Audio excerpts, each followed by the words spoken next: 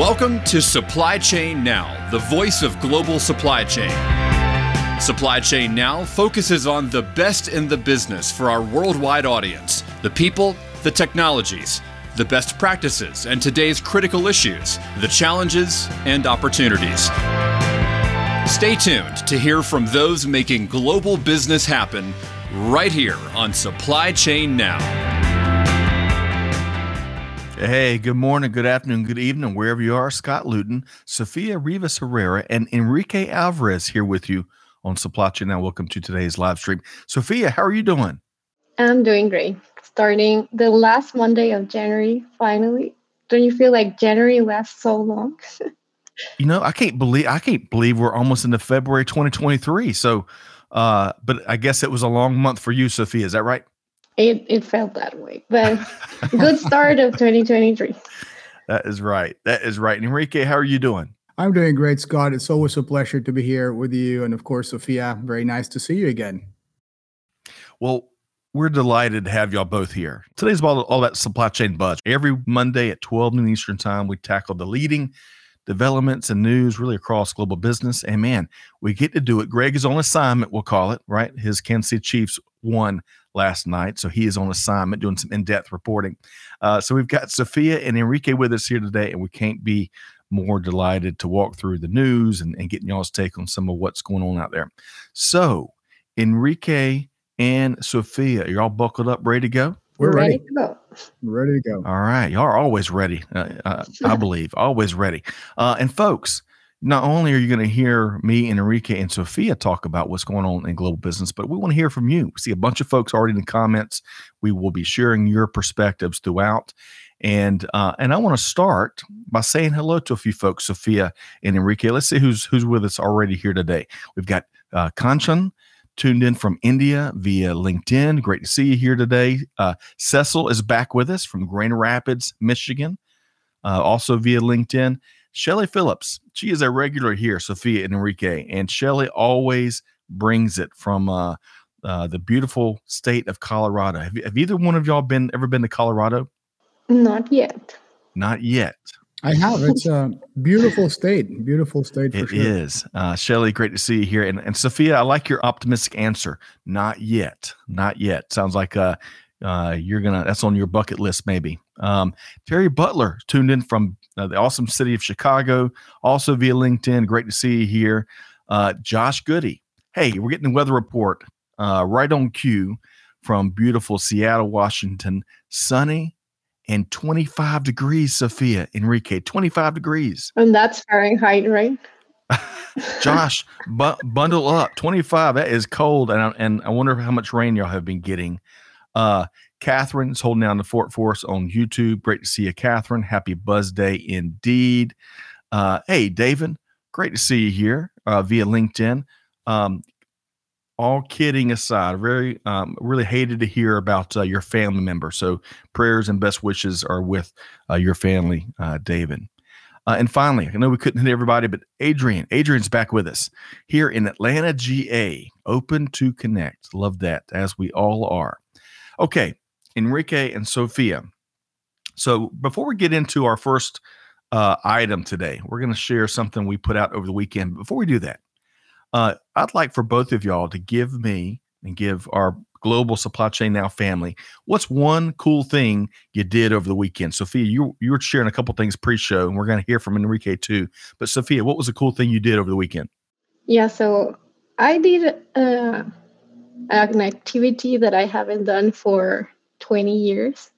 So in my city, every Sunday they close the streets and you can go on bikes or just walk them. And I did that when I was very little with my family once, but we never came back.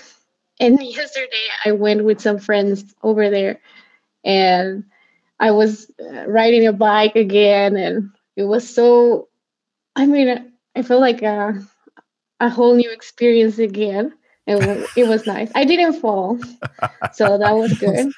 And the weather cooperated too. It was a gorgeous day as well, right, Sofia? Gorgeous day, and it was kind of nice to finally experience and leave those streets that you always go by car. but you just suddenly see like pedestrians only. That was nice. I love that. Different perspective. Well, love that. And love is something new you hadn't done in 20 years. By the way, Jose, great to see you here. Hey, Love the hi. content y'all churn out. So nice to see you, Jose, via LinkedIn from Las Vegas this go around. So, Jose, safe travels. Enjoy Las Vegas. Great to see you. Okay, Enrique, that's going to be tough to top. So Sophia did something she hadn't done in 20 years, really enjoyed it. I just love the picture she painted as she described it.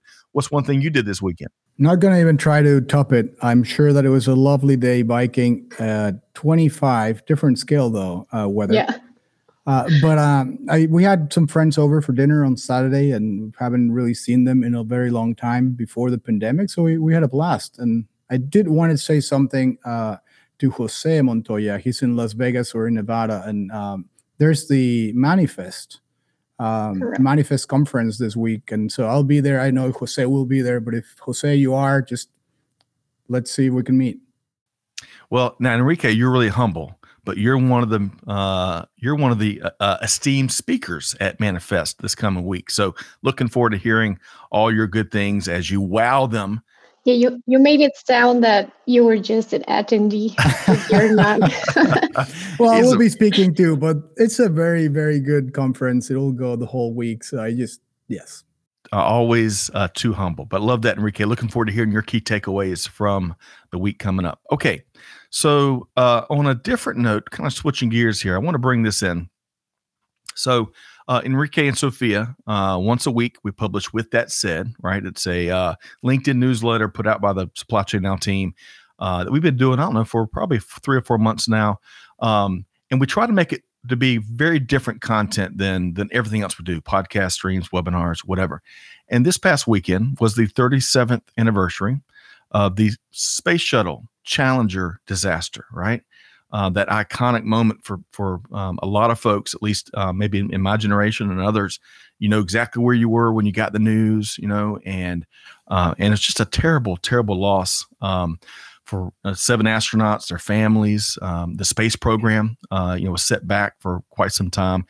I want to ask y'all a quick question. Do you remember where y'all were? I mean, Enrique, do you remember where you were when you saw the news about the Challenger? I don't exactly remember where I was. I was in Mexico City at the time, and I remember actually watching it on TV. I could have been either with my mom or my grandmother, because they usually dropped us off at my grandmother's house before school sometimes. But I do remember the image when the whole thing happened, and it was just definitely sad.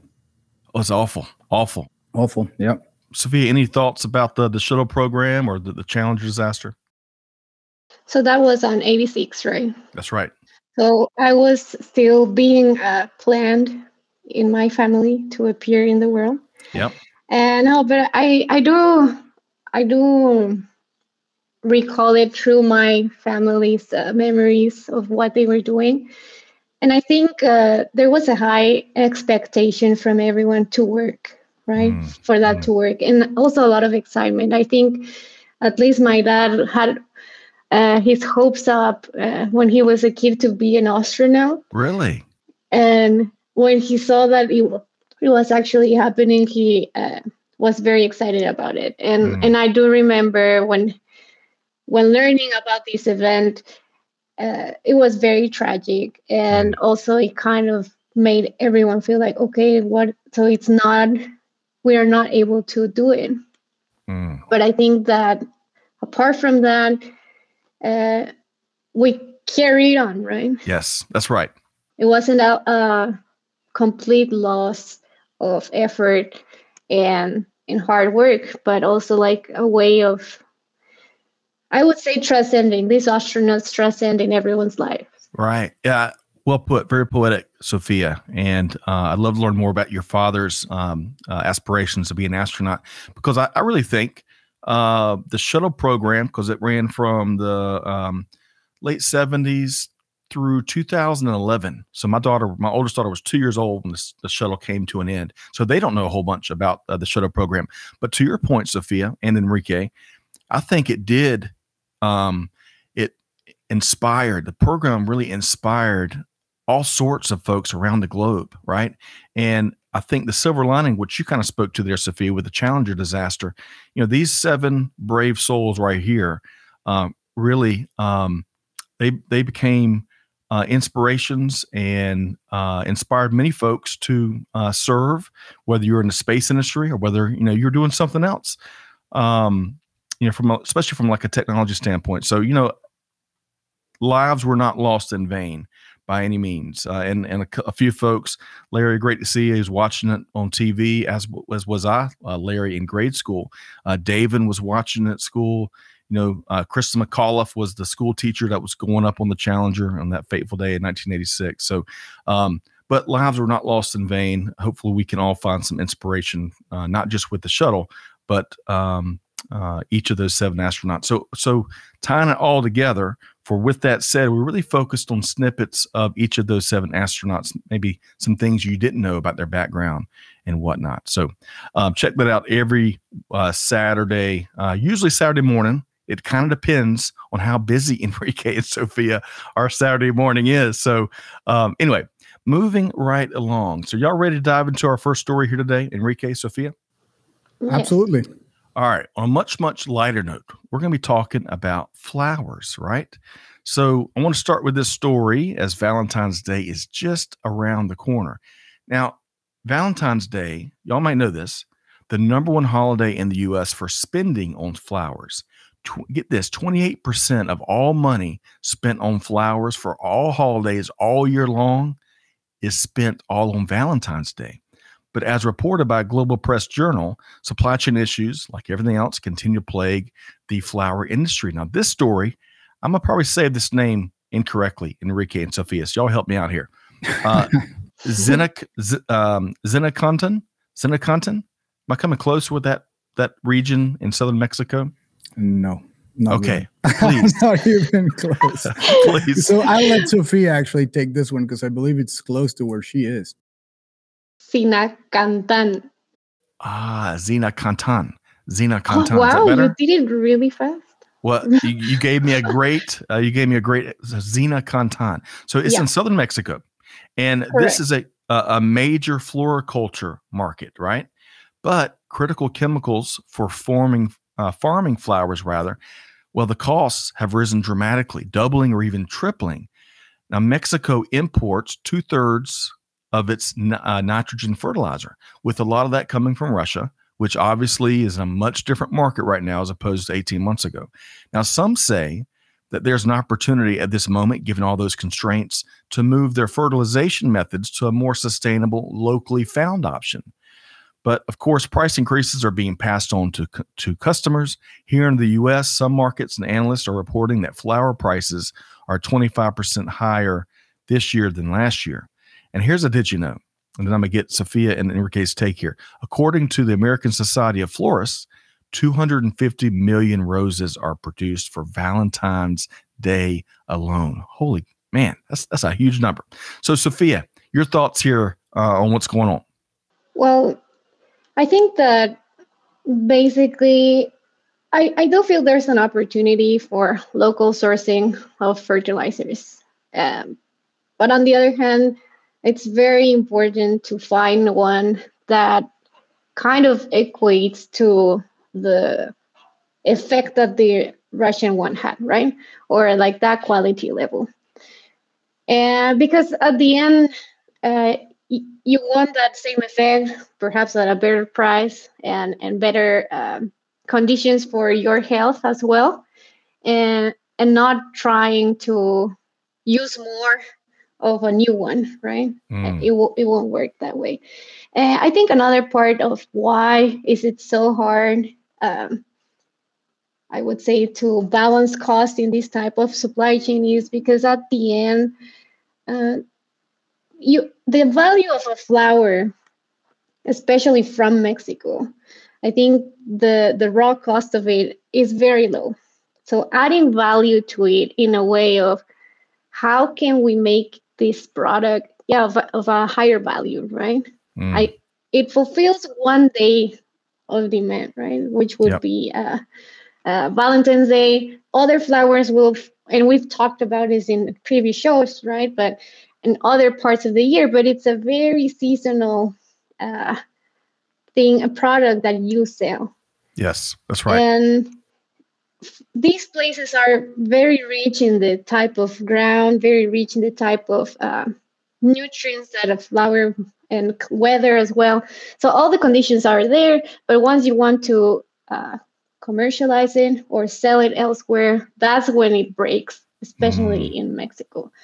So even though you have all these high production of flowers, they don't get to where they need to be sold fast enough or well enough. Yeah. And to your point, we as consumers, we all want those blemish-free, those perfect flowers. To your point, Sophia, that's a great point. Now, Enrique, I'm gonna get your take here, but Nerf first says, "Looks like I will be shopping for flowers at the local plastic shop this Valentine's Day." Don't tell my wife though. Nerf said. Nerf, great to have you here via LinkedIn as always. All right, so Enrique, your thoughts here on the story. Well, one of the things that really caught my attention the most when I read this article was like there has to be a shift in the way that consumers perceive all these different products, which Sophia a little bit alluded to it. But I feel like if we want to continue having this like incredibly red, huge flowers, I mean, that really cannot be achieved with organic, more natural ways of manufacturing or planting and producing this type of flower. So for me, it will be interesting. And we see something similar, Scott, in the fruit market and vegetables, right? I mean, all those different fruits that are not perfectly rounded or not perfectly colored, they're being basically just trashed. And so we'll see what happens to the flowers, but I guess consumers will have to be changing their mindsets a bit to not expect the, I guess, amazing looking flowers like we can all get, but definitely value the fact that sustainability is important. And that's definitely more, should be more appealing than maybe just having like a super big rose or having like a super red rose. Right. Yeah. And on that note, I think it's also a matter of rebranding, right? What is beautiful? Right. What is a good flower? Should it be more the thought of it, right? To Nerf's point, does it matter if it's plastic, right? I mean, can we do a better job at, okay, these are the things that you can get in a better sourcing and manufacturing way. Can we abide to those standards and like those standards as well? And I guess to your point, Sophia, I feel like that's a very good way of actually adding a little bit more value, because we know that people are willing, up to 10% of the people are willing to pay a green premium or a sustainability premium for products that they know are sourced correctly and made with natural raw materials. So to your point, we could probably tackle both kind of problems at the same time. These farmers down in Mexico could potentially make a little bit more margin if they do start shifting their supply chain towards the more sustainable alternatives. So we're going to touch on that. That's a nice little tease there, Enrique. We're going to touch on that in the latter half of the show. But I love y'all's perspective here. A lot of great take there. And as Nerf said, kind of what Sophia was talking, beauty is in the eyes of the beholder. And as Sophia said, it's the thought that counts. So Nerf, you started quite a discussion here. I still think that Nerf has to go with the real flowers, or he might get in trouble this Valentine's Day. So I just wanted to point it out. Yeah, don't blame the Buzz crew here, Nerf, if you do get plastic flowers. We're all recommending you get the real deal, perhaps. Okay. And going back to the Challenger story, T-Squared, like many of us, and T-Squared holds down the fort as well on YouTube, the original OG there. And he remembers the Challenger story very well, seared into the consciousness of me, like so many folks agreed. T-Squared, just a terrible disaster. Okay. I was going to say a much lighter note, but unfortunately it's not, because we're going to be talking about the supply chain of war and war fighting. So as reported here by Forces.net and many others, there's been the news everywhere here lately, NATO countries have made a big commitment recently to Ukraine, where they're going to be sending modern tanks to help the country repel the ongoing invasion by Russia, which is almost a year old now. Man, ton of suffering.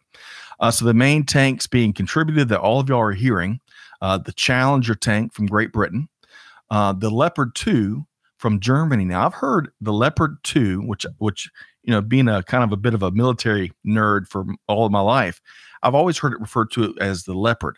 However, in some of the interviews, including with military experts, I've heard them pronounce it Leopard, which is interesting. But regardless, the Challenger tank, the Leopard 2, and of course here, pictured here, the M1 Abrams tank from the U.S. But beyond the training on operations and maintenance that these commitments are going to require, new supply chains to especially keep these tanks fueled up are going to be needed. The Abrams, in particular, is perhaps the thirstiest, the biggest gas guzzler between the three tanks, as some analysts say that the Abrams, uses 10 gallons of gas per hour just to essentially idle, and 60 gallons an hour when moving in combat and moving positions. And by the way, it can run on a variety of fuels, but as everyone's heard, the JP8, aka jet fuel, is preferred to run the Abrams. So lots of concerns out there in the defense community in terms of setting up successful fuel supply chains and other logistics that will allow Ukraine to be able to take full advantage of the tanks and bring them into the battle in a very effective means. So, Enrique, I'll start with you here. Your thoughts on this topic? Well, I heard someone said once, like a good general talks a lot about strategy, but an excellent general talks about logistics. And this is a really clear example of what this is all about. They're sending all these tanks that could make a huge impact in repelling the Russian forces, but at the same time, it's posing a very challenging situation on the Ukrainian logistics team to figure out how to move them, fuel them, and put them to good use. So it just kind of shows, I think it's a very interesting example of something that's well-intentioned as that may or may not be used efficiently, right? That's right. And Sophia, I'm coming to you next, but really quick, Josh says, not to mention the mechanics and that talent, right? All the spare parts, the ammo, all that stuff that fixing needs them, to come to the tanks. them. That's right. Sophia, your thoughts here? Yeah, I think Josh is spot on his comment. It's not only about gas, but also about everything else that's needed to actually working, right? And yeah, echoing a bit of what Enrique said, it's kind of when you choose a tool for your company to solve a problem and you get the tool and then you are like, but how do I use it? And right. I feel it's the same kind of problem. It's like, oh, we have this problem, we need to solve it now. You get the tool and then it's, but it's not the right fit, or, oh, we don't have the talent to work it, or we don't have the parts, or the kind of fuel, or it's in another language, perhaps. And that's always a barrier and always an obstacle that at the end we put to ourselves, because we're very focused on the now, but not the whole picture, right? Yes, well said. And to your point, Sophia, I bet in the late 70s, I think, is when the M1 Abrams tank came into service. I doubt that working instructions were thought of. There's going to be a future need to be written in Russian or Ukrainian or that language, right? They've got to reinvent all of that to make sure these folks, to your point, Sophia, they can take these advanced weapons of war and put them into use. Enrique, I'll give you the final word here on this tank story.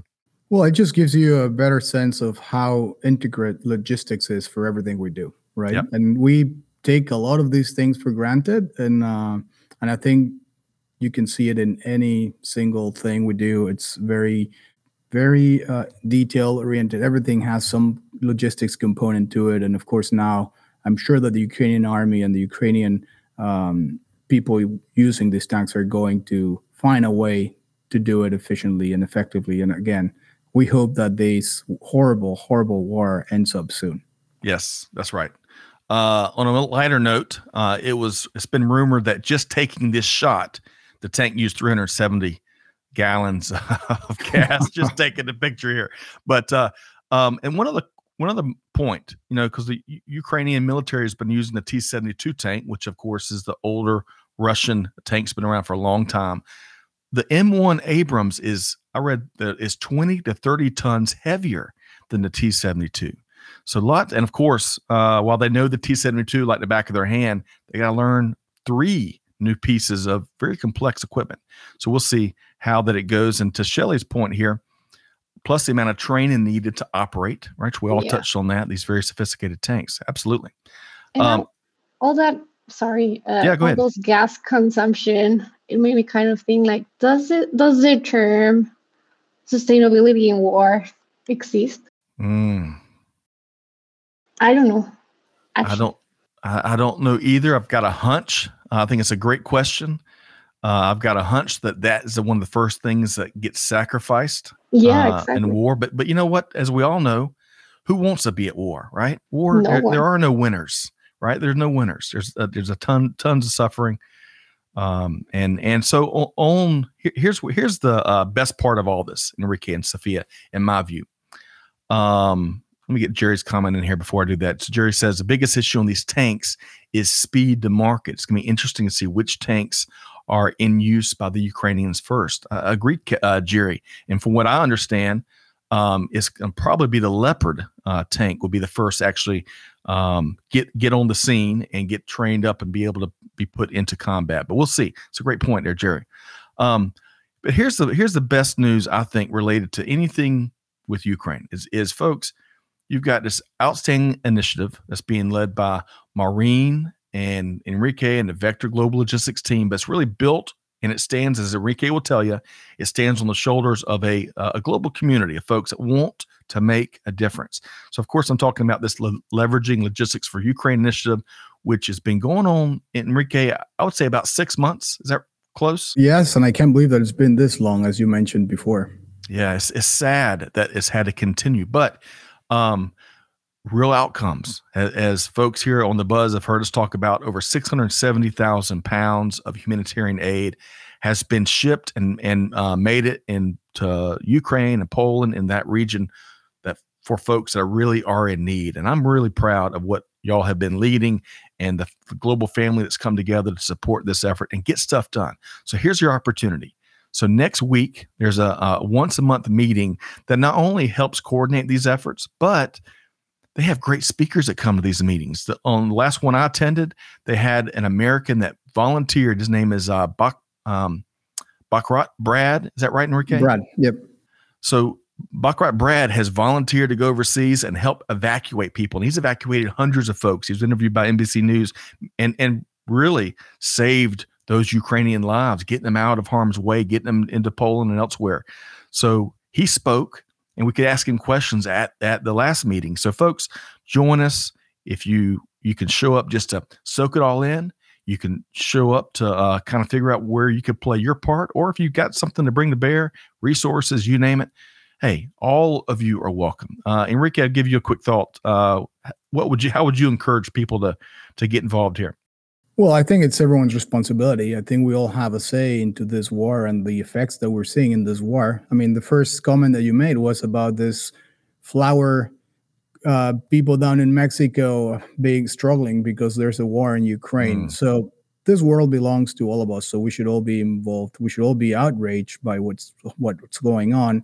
And I would also say that if you're out there and you're listening to this episode, if you have any potential products that you want to donate or can donate and you want us to ship them, we're still offering to ship some of those products for free. We've been shipping 2 containers for free since this started, and we'll continue doing so. So I feel like now we're running a little bit low on the companies that are donating products. So if you know anyone or are one of those companies or people, just let us know and join the conversation. Well said, Enrique. Sophia, your thoughts around this Leveraging Logistics for Ukraine initiative? Yeah, I think those sessions, sometimes we feel like we cannot contribute to them, but sometimes just by attending, it's a kind of roundtable format. So I like it because just by hearing, something will come to your mind. Perhaps not you directly can help with something you do, but it will make you think, oh, I know someone that does this that might be good for, etc. Right? So something will trigger a thought in your mind to participate. So don't feel like you don't have any impact on positive impact in the Ukraine war. Well said. There's always something you can do. Yeah, Sophia. And the effort's getting to the right people, right? Which is the other part. Correct. When you're donating things. You have to make sure that you're actually getting it to the people that needed it the most. And Scott, maybe at some point we can link the interview that was made, because we showed some videos and pictures, not only of the products that we've been helping send, but also of the letter campaign. And we sent, I think, about 2,500 letters. So it just makes it real. Yes. And once I think you make it real, people are incredibly willing to help out. That's right. Folks, the first step is joining this monthly planning session, really a monthly meeting of Kindred Spirits, February 7th. That's next Tuesday, a week from tomorrow, 11 a.m. Eastern Time. We'd love to have you.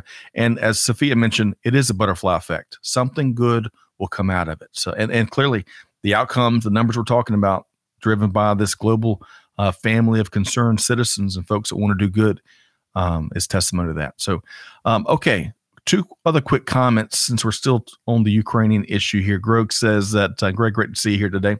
The Abrams tank, from his understanding, is going to have a difficult issue with parts, probably spare parts. Also heard that the top secret armor on the sides will be removed. That is a differentiator between the Abrams and other modern battle tanks.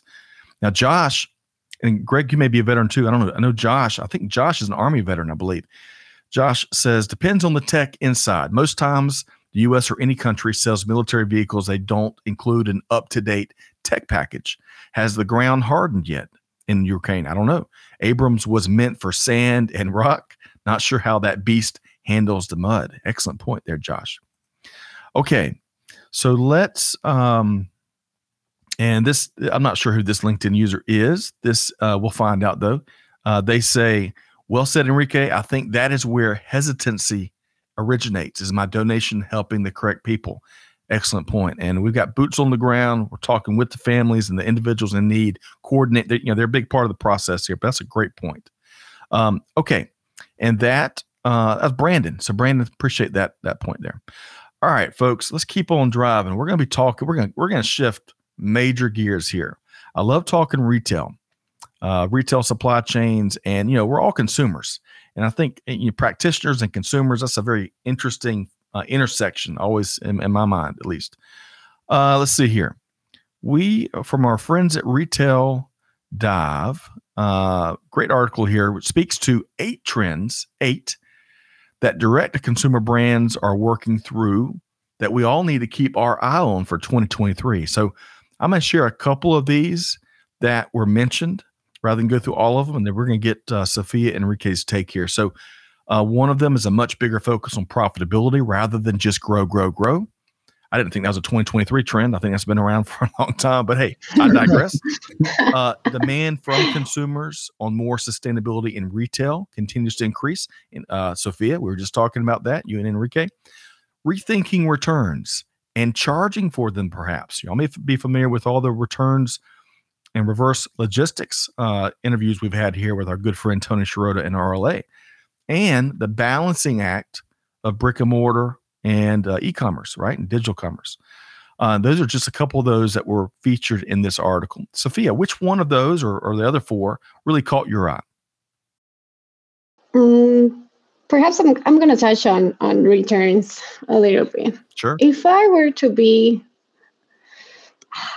the queen of returns or something like that, I would be so strict on policy returns. Like, I feel like this huge customization of you can return it through this channel, you can return it for us, you can keep it for as long as you want, and there's no restriction on the X days that you have to until returning, or those kind of things have been like shooting in our feet all this time. And we know this, and we've experienced it, and we still have all our returns piled up in many DCs around the world. And there is no way to tackle those and put them back to shelf at a faster pace, because we are also very concerned on the output of whatever we were selling, right? Mm. So that's just one idea. Yeah. Maybe it's a very intense idea, but I feel like there should be a play from the consumer to be responsible for their returns. And that also echoes to sustainability. Yep. Yeah. Love your thoughts there. And if Greg White were here, he would vehemently disagree with what I'm going to say. We've talked about this before. But I, as a consumer, would be happy to pay some sort of return fee, right? Especially, I mean, if a product doesn't work, I think if we look at it category by category, really break it down, I think there's some gains to be made. But just this weekend, Ricky, I'm going to get you next. Just this weekend, I was buying, if y'all bought lights for your kitchen recently, that is a nightmare. It is a nightmare. So there's 3,000 million different types, and you got 1,800 serial numbers. And I went to my local hardware store. I need to get 3 types of bulbs. I was 1 for 3, Enrique and Sophia. Terrible. Good in baseball, but that's it. And so I had to take the bulbs that were not a good fit back. And I tell you what I did, Sophia and Enrique. I made sure I protected them. I repackaged them just like they were. I made sure when I was opening them, I didn't, tear it up, because I really want those bulbs to hit the shelf again and get resold. And that's one of the greatest challenges with returns. They aren't able to be repurchased. But Enrique, enough of my yammering. Your thoughts here around this, the article, the 8 retail trends that Retail Dive has identified.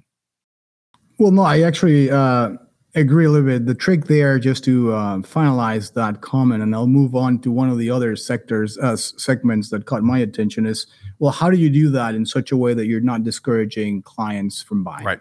And who will be the first one to do it, right? Because that's the other thing. We kind of like race each other to the bottom of things and in many, many different things. We're like, oh, we'll give this for free, and then this other person gives this for free, and then there's no coming back. So we're already kind of like very deep down into the hole of this. But I agree. It's a big problem. You have interviewed multiple people, and you have talked with Greg extensively about returns, because it's a very interesting topic, and there's really not like a very customer facing solution out there that might be applicable and practical and efficient, but we'll continue talking about that. I wanted to shift gears a bit. It'll only get more important, Enrique. It will only get more important. Yes. And sustainability is a big part of that too. So I think that maybe if you couple it with sustainability, like Sophia said, maybe you can start kind of creating some awareness in the consumers to be like, well, you're not really paying for this. You're really paying for all this sustainability and emissions that you're causing by having to return more than what you normally should be returning. Yes. Yep. I was very fascinated by the brick and mortar kind of balance, right? How much of that do you want to do it online? How much do you actually want to have a store? And the thing that I thought about is we've been locked in for almost 2 years. Right.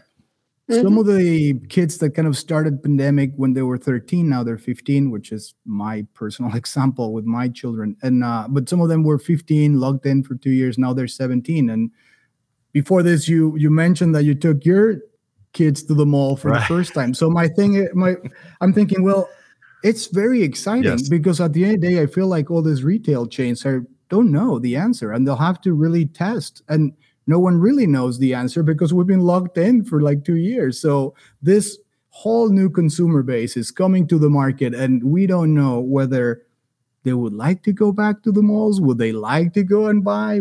So I think that's going to be a very good opportunity for companies, and a very good opportunity for companies that come in very open-mindedly and create something new. Because now I think it's the right time to do it. Yes. Yeah. All right. So you called me out. He called me out, Sophia. So I gotta shed some light. I had to. Hey, we did. When I lived in the perimeter area of Atlanta, I pop into Perimeter Mall. That was pretty BK before kids. But we, as a family, we've never gotten. Oh, okay, BK. Yeah. Okay. I got that acronym. I was like. But we took the whole family to Mall of Georgia over the weekend. And it was the first time, as Enrique said, we've ever been to the mall as a family. And I kind of wanted to, do some window shopping to get some steps in, But I got to, and it was a good experience, and we'll be back. But I got to share this with y'all, Enrique and Sophia. I think I may have touched on this pre-show. We went to a pet store, and I'm not going to name them, as we're considering adding another pet. Folks, they wanted another pet. Yeah, that's right. Okay. Folks, they wanted $6,000 for a beagle puppy. $6,000. I was blown away. You can finance, and they allowed financing, which is an interesting world we live in.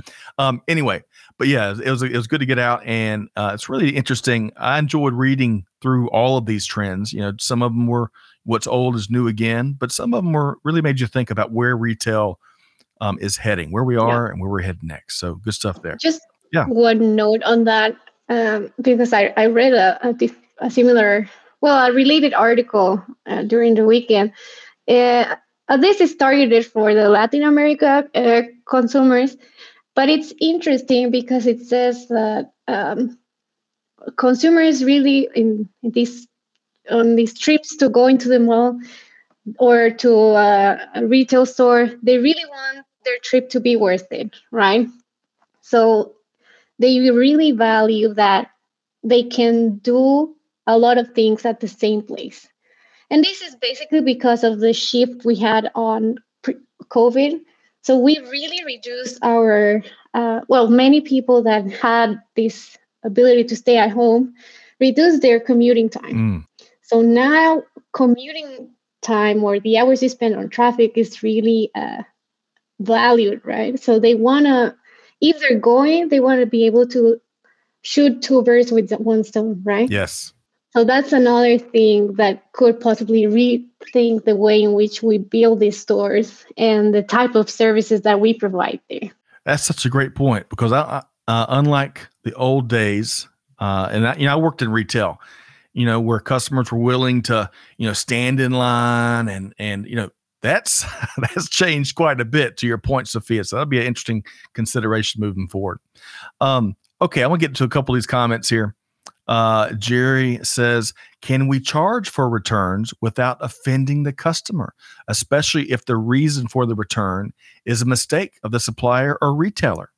Some great questions there. And Greg, along those same lines, says U.S. consumers have become accustomed, I might say spoiled, Greg, Yes, for sure. They've been accustomed to no questions asked returns. This will be a hard mindset to change. Excellent point.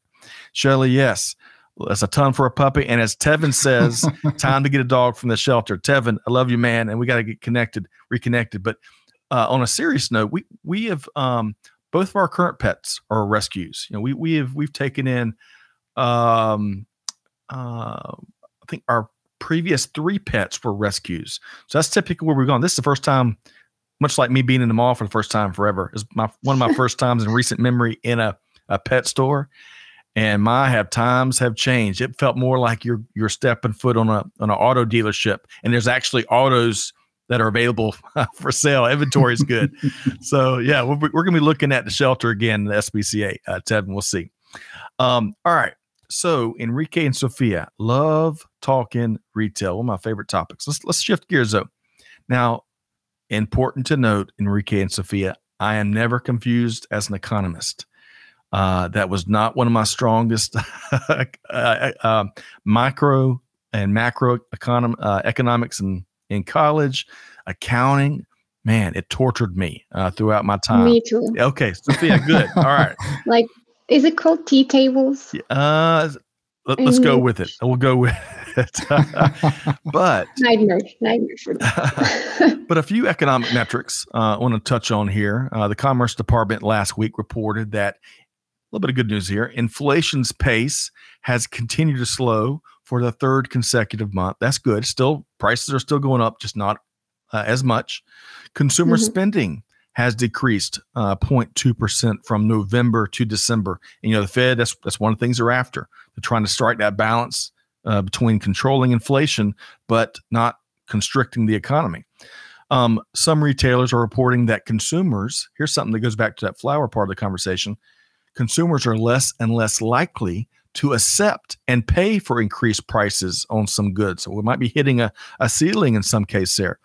And by the way, here's a little, this seems intuitive, but it's a good little nugget here. Consumer spending makes up 70%, 70, of the U.S. economy. One last note here. Despite lots of layoffs, sadly, especially across the tech sector, the unemployment rate remains at a long time, like a 50-year low of 3.5%. So a few economic metrics here today on The Buzz. Sophia, your thoughts there? I think that I learned this a bit late when I started working, but it is really important to look at these economic background and context also for the way in which you plan either supply or your the products you're going to sell. Because sometimes we overestimate consumer behavior or demand. We're very optimistic, and we think that people with a great marketing strategy, with no return policy, no questions asked for returns or etc., we can keep our numbers up. And I think it's a good time to start leveraging this type of analysis and rethinking the way you do things, and understanding, is my product one of those that people are not willing to pay more? Yep. If it goes up, yes. If the price goes up, right? We only have so much money. we can only right. It's only feasible to pay only so much more, right, Sophia? Otherwise, we gotta pull back, right? Exactly, correct. All right, Enrique, I'm gonna get your take next. But Shelley says here, I don't see how some of those numbers can be right, especially unemployment. Shelley, it's a great call out. And that doesn't. As I was digesting these numbers, especially in light of just last week we were talking about the rolling list of companies that have announced layoffs.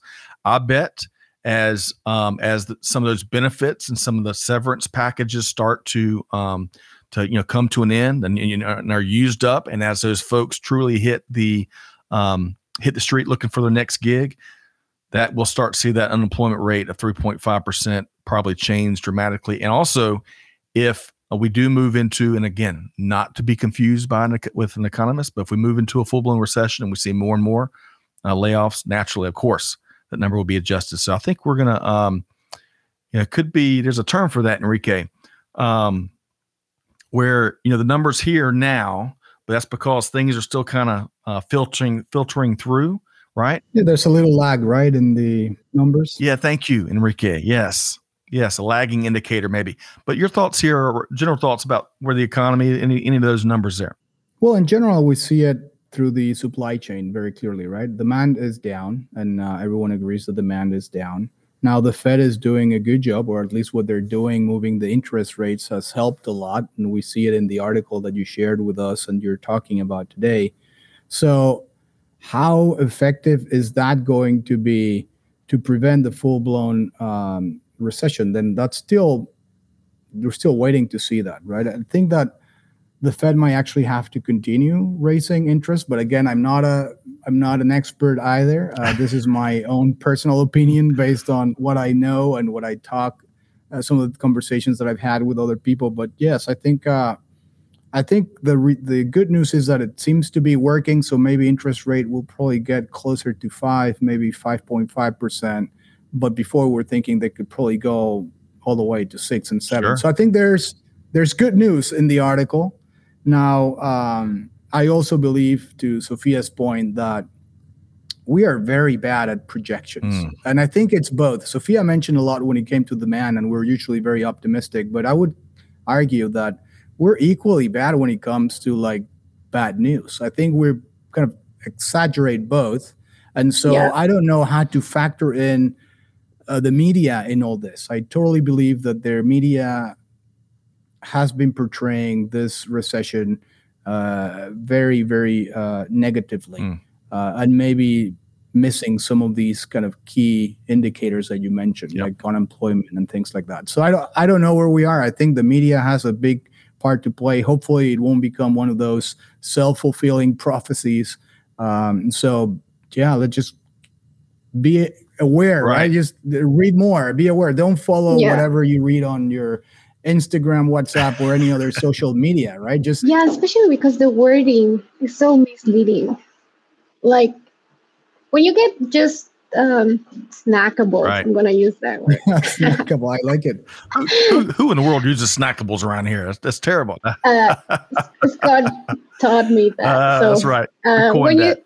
when you see those like tiny bits of news, it's very misleading because it Yeah. makes you think you know it all. Like the other day, I read something like they wanted to source cement and concrete from space, and I was like, "What? This cannot be real." So I dig more and I found it's not like that. It's just like a way to get attention. But many friends were telling me like, "Oh my God, they're gonna source concrete from space," and it's not true. So to Shelly's point again, maybe these numbers feel wrong because of the title of the news or how they frame it. But once you read it and dig out more, you find out the real thing is another story. Yes. Context Absolutely. is important. Doing the work, doing the homework, challenging all assumptions is really important. Paul Harvey, the story behind it, or the rest of the story, going and finding that is really important. So I agree with y'all. Now, with all of that said, some of the latest banking projections, and we'll see how far off they are, Enrique and Sophia. They're expecting a little bit of growth in the first quarter 2023 from an economic standpoint, and then really at least the majority of, not everybody, but a lot of experts tend to believe the last 3 quarters of the year is where we're going to see some not so good numbers. So we'll see how that plays out. But the sky's not falling, Enrique and Sophia, right? Enrique, go ahead. Well, no, just like experience share on something that I just heard from a friend of mine, which I believe was really brilliant. Like what they're doing in their company as they're forecasting their demand and just projecting and having the strategic plan for this year, what they did is basically just hit the 2 columns, 2020, 2021, and they're basically basing all their projections on 2019. So what they're, I guess, saying is, let's just forget about this last 2 years. It was just way too difficult to understand. We will make our plan based on 2019 and all the growth that we'll have. And it looks different, right? Because if you factor in 2020 and 2021, right, there's no way you can grow, right? Most industries, most companies. So I thought it was like a very nice trick that they're applying right now to make sure that not only their sales force, but their operational team and everyone is living aligned to reality, right? So forget about the pandemic. Let's just plan without those 2 years in and see how it looks. And I bet that even with recession, if we do end up getting one, if you expand your horizon and average it out for the last 4 years, it will look very different. Well, you know what? We will see. And of course, we will keep our finger on the pulse of what's going on there. For the sake of time here today, Enrique and Sophia, first off, y'all both are getting high praise from one Leah Luton. That's right. Hey, Mom, love you. In Aiken, South Carolina. She's really enjoying our guest today. Thank you for that, Leah Luton. So let's do this. I as well. I'm really enjoying y'all's take and the conversation through all these stories, but we're going to wrap on a project both of y'all are working on and leading, and that's Supply Chain Now in Espanol, right? So Spanish-only programming on all things supply chain, logistics, and leadership, you name it. But don't take my word for it. Sophia, let's start with you. What can folks expect either in the rearview mirror with what y'all have done or in the weeks and months to come? I don't know if it's a spoiler, but but I think you can expect a new look, a very exciting guest coming up. I think additionally, all the topics that are going to be shared are not only related to supply chain, which that broadens the way in which we look at things. And you also get to find that connection to other industries, other roles, other companies, which is kind of nice. What else? I think more connection to the audience. That's something that we're actively seeking. And yeah, I think things are coming very good, very exciting, and it's time to learn Spanish. I would just say that's right. And I'm gonna bone up on that on my Spanish speaking ability, Sophia. I certainly appreciate the challenge. Now, Enrique. It's been the third year that Scott has told me that. That's true. That's true. And we have them on video. All right. Yeah, There's we have evidence. Of video evidence of this as well. Oh man. All right. Y'all got me good there. All right. Well, here's an example of the most recent episode, Sophia and Enrique. Enrique, let's shift over to you. Talk about this episode maybe and talk about what's coming with Supply Chain Now in Espanol. Yeah.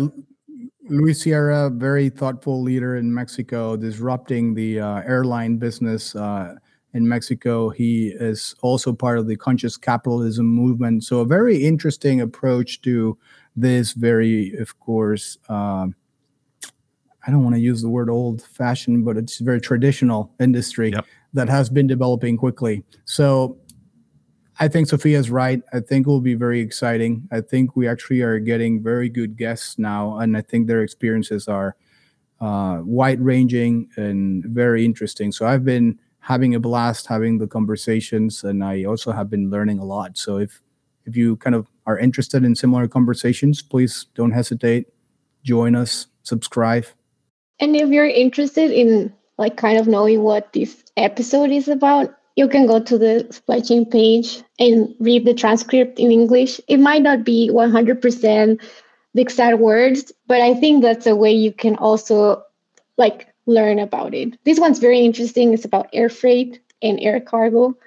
And right now, especially in Mexico, there is going to be a huge shift in how air cargo companies are going to be impacted by a government policy. So that's also interesting, new challenges ahead.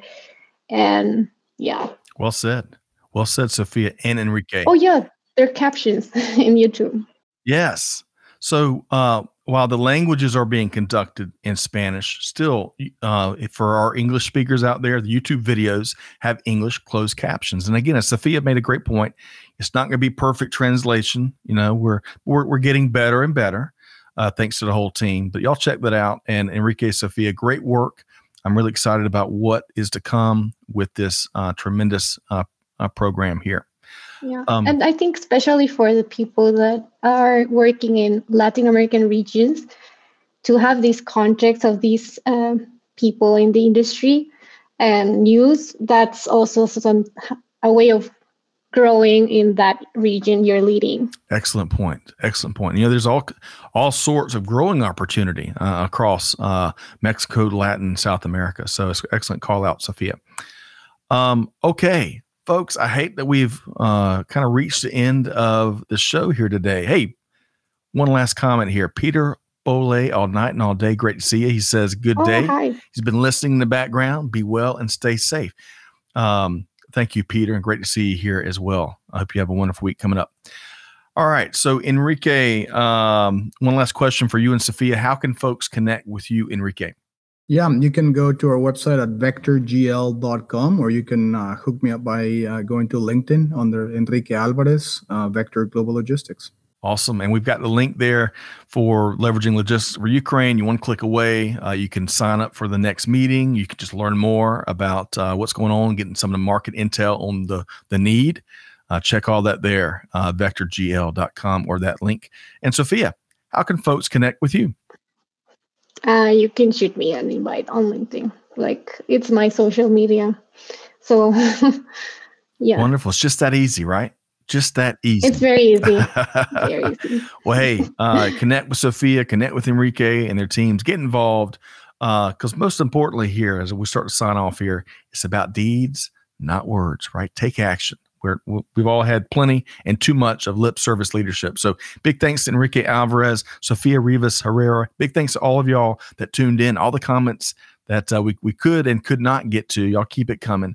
But on behalf of our entire team here at Supply Chain Now, Scott Luton signing off for now, challenging you to do good, to give forward, and to be the change. And with that said, we'll see you next time right back here at Supply Chain Now. Thanks, everybody.